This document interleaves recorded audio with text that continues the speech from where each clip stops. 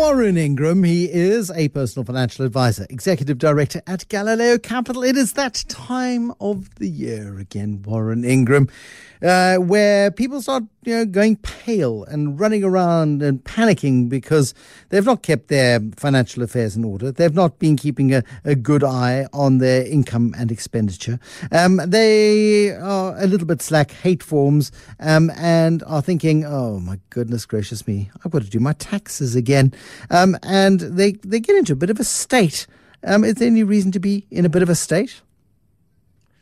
I'm not sure about being in a state. I think that one should feel a little bit motivated right now to take advantage of all of the, well, not all, but the very few nice tax advantages we get as taxpayers. Nowadays, there are not many ways for us to legally avoid paying tax, and to get any kind of benefit from SARS is very difficult. And so, people who haven't taken the full benefits that are on offer, I think they should be feeling a bit of pressure now to get their house in order and get these advantages as fast as they can. No, I mean, these advantages are, and the governments don't like to look after people in their old age. They'd like to look after as few as possible. And they want to encourage you to be able to look after yourself in your old age. And I suppose one of the most obvious things is ensuring that you're maximizing as much as you possibly can afford any sort of pension payments that you can make in order to, one, boost your savings over a longer period of time and build some nice momentum and get some nice compounding growing in a pension fund. At the same time, reducing the amount of money that you need to pay tax on.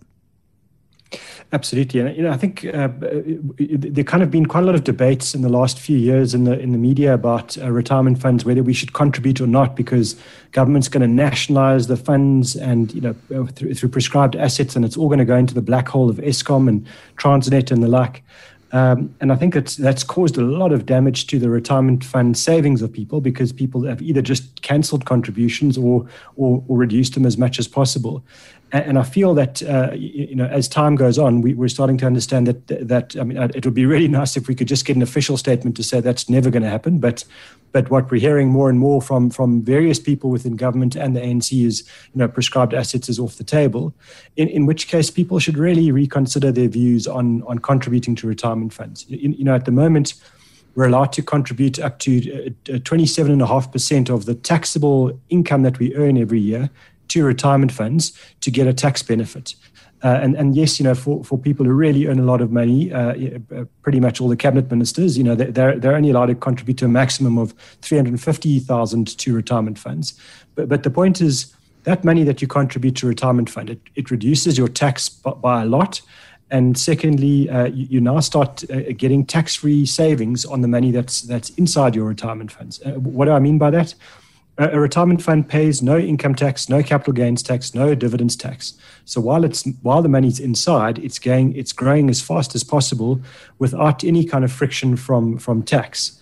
And so to me, that's a very significant advantage that we should be taking now as taxpayers. If you earn rent or you earn interest, obviously if you earn a salary, if you earn contract income and the like, this is something that you should be doing to build up your financial independence. As you say, we can't really rely on a state to do that for us. We need to do it ourselves, and this is one very effective way to do that. A lot of people find it very, very offensive, however, though, that you have to comply with Regulation 28 of the Pension Funds Act.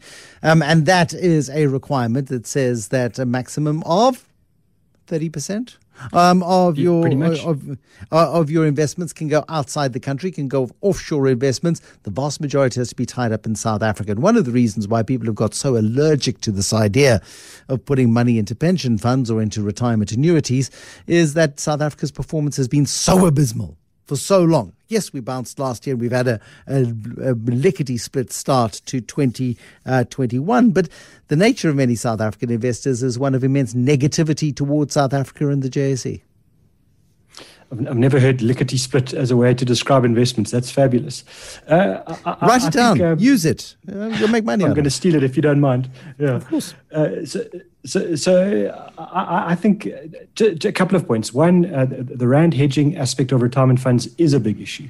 But just to understand, you can use your 30%, as you say, within the retirement funds.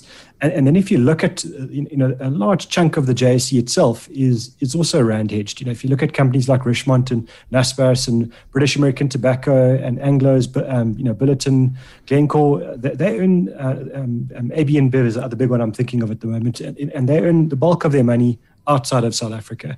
And largely, in one form or another, dollar-denominated income. So I think when you look through the average retirement fund, you probably find that about 50% of that fund is rand hedged in one way or another. And as emerging markets start to come back in favor again, that's why we're seeing that liquidity split start to the year. Is we're seeing the interest in all emerging markets picking up, and that's helping the JSE and obviously the rand.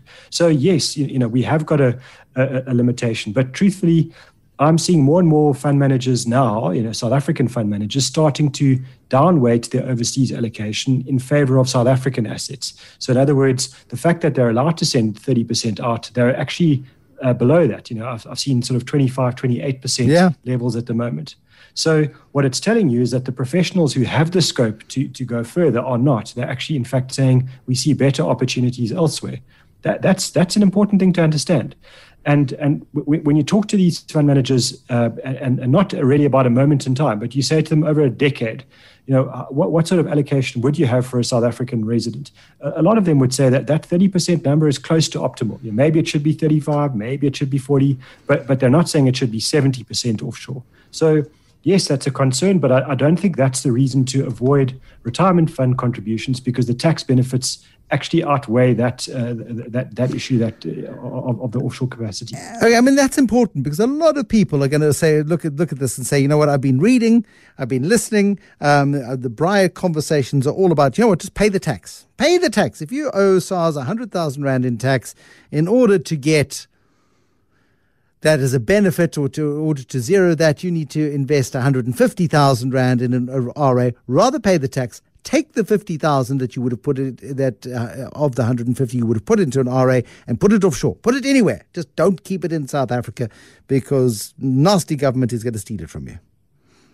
And if you are really concerned about this issue, and you say, well, look, I can't bring myself to maximize my retirement capacity, then by all means, reduce your capacity somewhat. Still make the contribution, still get the tax advantage to a point.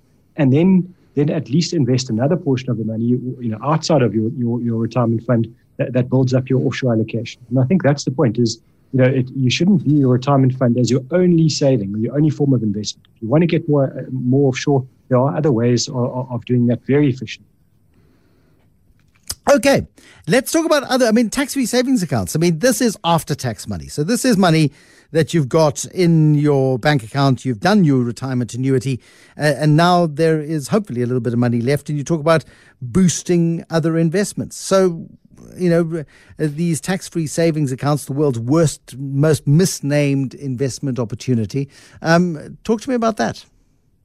Well, I think so just to explain the structure very, very quickly, you're right. You don't get a tax benefit from SARS for making a contribution. However, every cent that you put in there is going to be completely free of tax while the money's invested and when you take it out one day.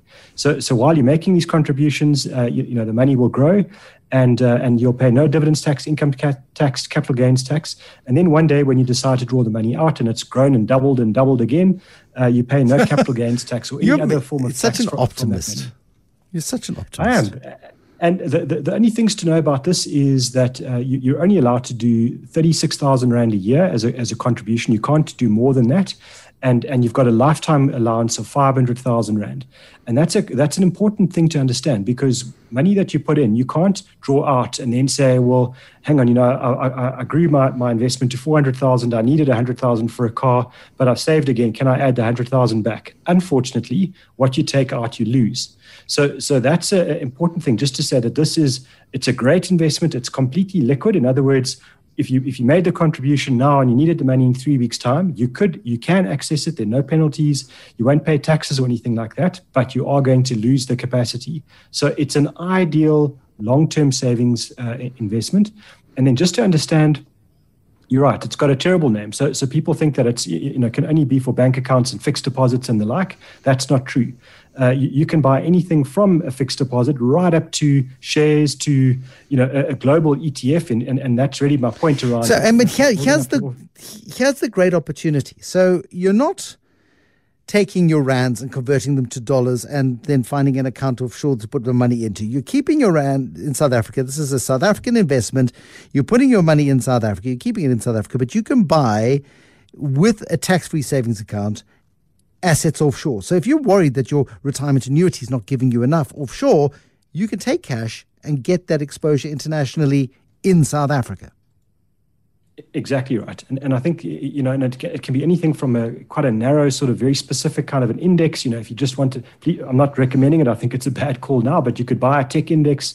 You could buy a global, world stock market index. You can buy a global unit trust that's managed by fund managers, balanced funds and the like. So you've got a massive range of options there. And I think these two investments work very well together. So for people who say, look, I hear your arguments, but you're not going to convince me to put every cent of my savings in retirement funds, then what I would say is do at least one for one. Make sure that you're getting the capacity from retirement funds, you are using it, but also that you are topping up your tax-free savings. And if you've got 6,000 Rand a month to save, please, fill out your tax-free with 3 a month, and then do your retirement fund with 3 a month. If you've got more than that, obviously you can't do more in the tax-free. Then keep going in your retirement fund until you hit that cap. But the point is, these are the two big ones I think that get offered to us every year. The two big opportunities that we get from SARS. We don't have many. And if you haven't used your capacity in your tax-free, then now's the time. You've got a few days left. The tax year end is the end of February, and please don't wait. I can't tell you how many times I get emails from people saying, I made the contribution on the last day of Feb, and surely it counts. The money must reflect in the investment company's bank account. So don't wait. Yeah. Don't leave it to the last second. The same applies to retirement funds. So get it done now. Get it out of your hair. Take advantage of the opportunity. And if you want this mad rush to disappear, then beginning of March, why don't you just maximize your tax-free savings there and then if you can, and get the money compounding in your favor as fast as possible, so it can get that doubling I was talking about. Can I stress the importance of phasing in payments on retirement funds? Just a personal experience a while back. Despite the lessons of the great Warren Ingram, somebody I know, May last year, 2 weeks before markets crashed, have topped up their retirement fund and have just watched money evaporate rather than saying phase it in over time. Apparently, that's the right thing to do. It's whoever told you that's a smart person. I think that's a great advice. I think the one comment though, just to counter back to that, if you haven't done the contribution to the retirement fund this year, don't now say, hang on, they just said I should phase in, so I'm not going to maximize my retirement fund contributions. If you've missed the boat for this whole year of contributions, then please do the top up anyway, because the likelihood of the market crashing again, at the beginning of March, it does exist. Of course, anything can happen, but I suspect that's not the big issue. So yes, rather do a debit order. It makes much more sense. Yeah, to your retirement funds and your tax. But if you haven't done it this year, still take advantage and then set the debit order for next year. Okay, cool. Jeff wants to know, I want to get to Jeff's question in a moment, whether it's a good idea to start investing offshore. Because you've been talking about lots of investing in South Africa, and Jeff's getting a little bit perturbed about this, getting maybe a little bit confused. Let's pick up on that one in a moment. The Money Show. Personal Finance with Warren Ingram. So Jeff's question, I'd like to start investing in shares overseas. Is this wise? Not ETFs, not unit trusts. Start investing in shares overseas. That is the question. Answer the question, Warren. Answer the question. It's amazing the timing of the question. So I sit in the back of my head thinking, I wonder if Jeff's been following what's been going on in the world of Reddit and and American shares where we've seen a few very small companies in America going, their share prices going through the roof, driven by private investors, largely through forums on Reddit where they've just been, promoting the shares to each other. And then all of a sudden the share prices collapse, which they have to do because, they were driven up through the roof beyond their value. So I'm hoping that's not why Jeff wants to start investing in shares overseas. But so kind of big picture, very quickly, big picture, I think overseas allocations for South Africans make sense. I think all of us over time should have at the very least about 25% of our assets invested overseas. But for most people, I think the number should be closer to 50% in South Africa, 50% overseas. And so, the very wealthy who might be leaving money to their children's children, that number can go up to 75% overseas. So should you invest overseas as a principle of, yeah, I think so, no question. Should you be buying shares? I think I would say I would have the same hesitation as you can hear I'm having now with South African shares. I think the point is, being a share investor makes a lot of sense. You can make a lot of money, but it does come with a heck of a lot of risk. And what are the risks? Well, you can buy, you can buy the Steinhoff, in overseas. You can buy the Enron, which went nowhere, and you can buy GameStop, which exploded and is now falling apart again. And so the thing to understand about shares is, if you're going to do that, you have to do your homework. You can't buy based on what your friends are telling you in social media, based on what you're hearing about around the famous Braai or my dangerous hairdresser. You've got to make these decisions based on solid research that you've done in long-term investments that fit your overall financial position. In other words, it's money you can afford to invest. You don't need it right now. You can let it grow for 5 or 10 years. And if that's the case, then potentially overseas shares are right for you. But I think for most of us, and I'm including myself in this, we're not great share pickers. We might get the decisions right to say, well, let's get our allocation to shares as an overall, in our whole portfolio. Let's push it from 15% to 60% or something like that. That overall big decision can make sense. We can say, let's buy emerging markets because they look better value than America, for example. But to say, I can pick the 5 shares or 10 shares that are going to do better than all the other shares and all the other indexes in the world, that's a really tough thing to do. So am I discouraging you in principle? No, but I am saying, Jeff, you've got to do a lot of work and don't just rely on 30 seconds of research based on a tweet or a Reddit post. That's really not going to help. We've got lots of questions coming through on terminology, but I think today is a good opportunity, and it feels a bit like a silly question, but I think it's an important one to ask, because we talk about this term rand hedge all the time as if it's like talking about oxygen or water or other sort of daily essentials or food. Everybody knows what it means. Talk to me about what the term rand hedge means.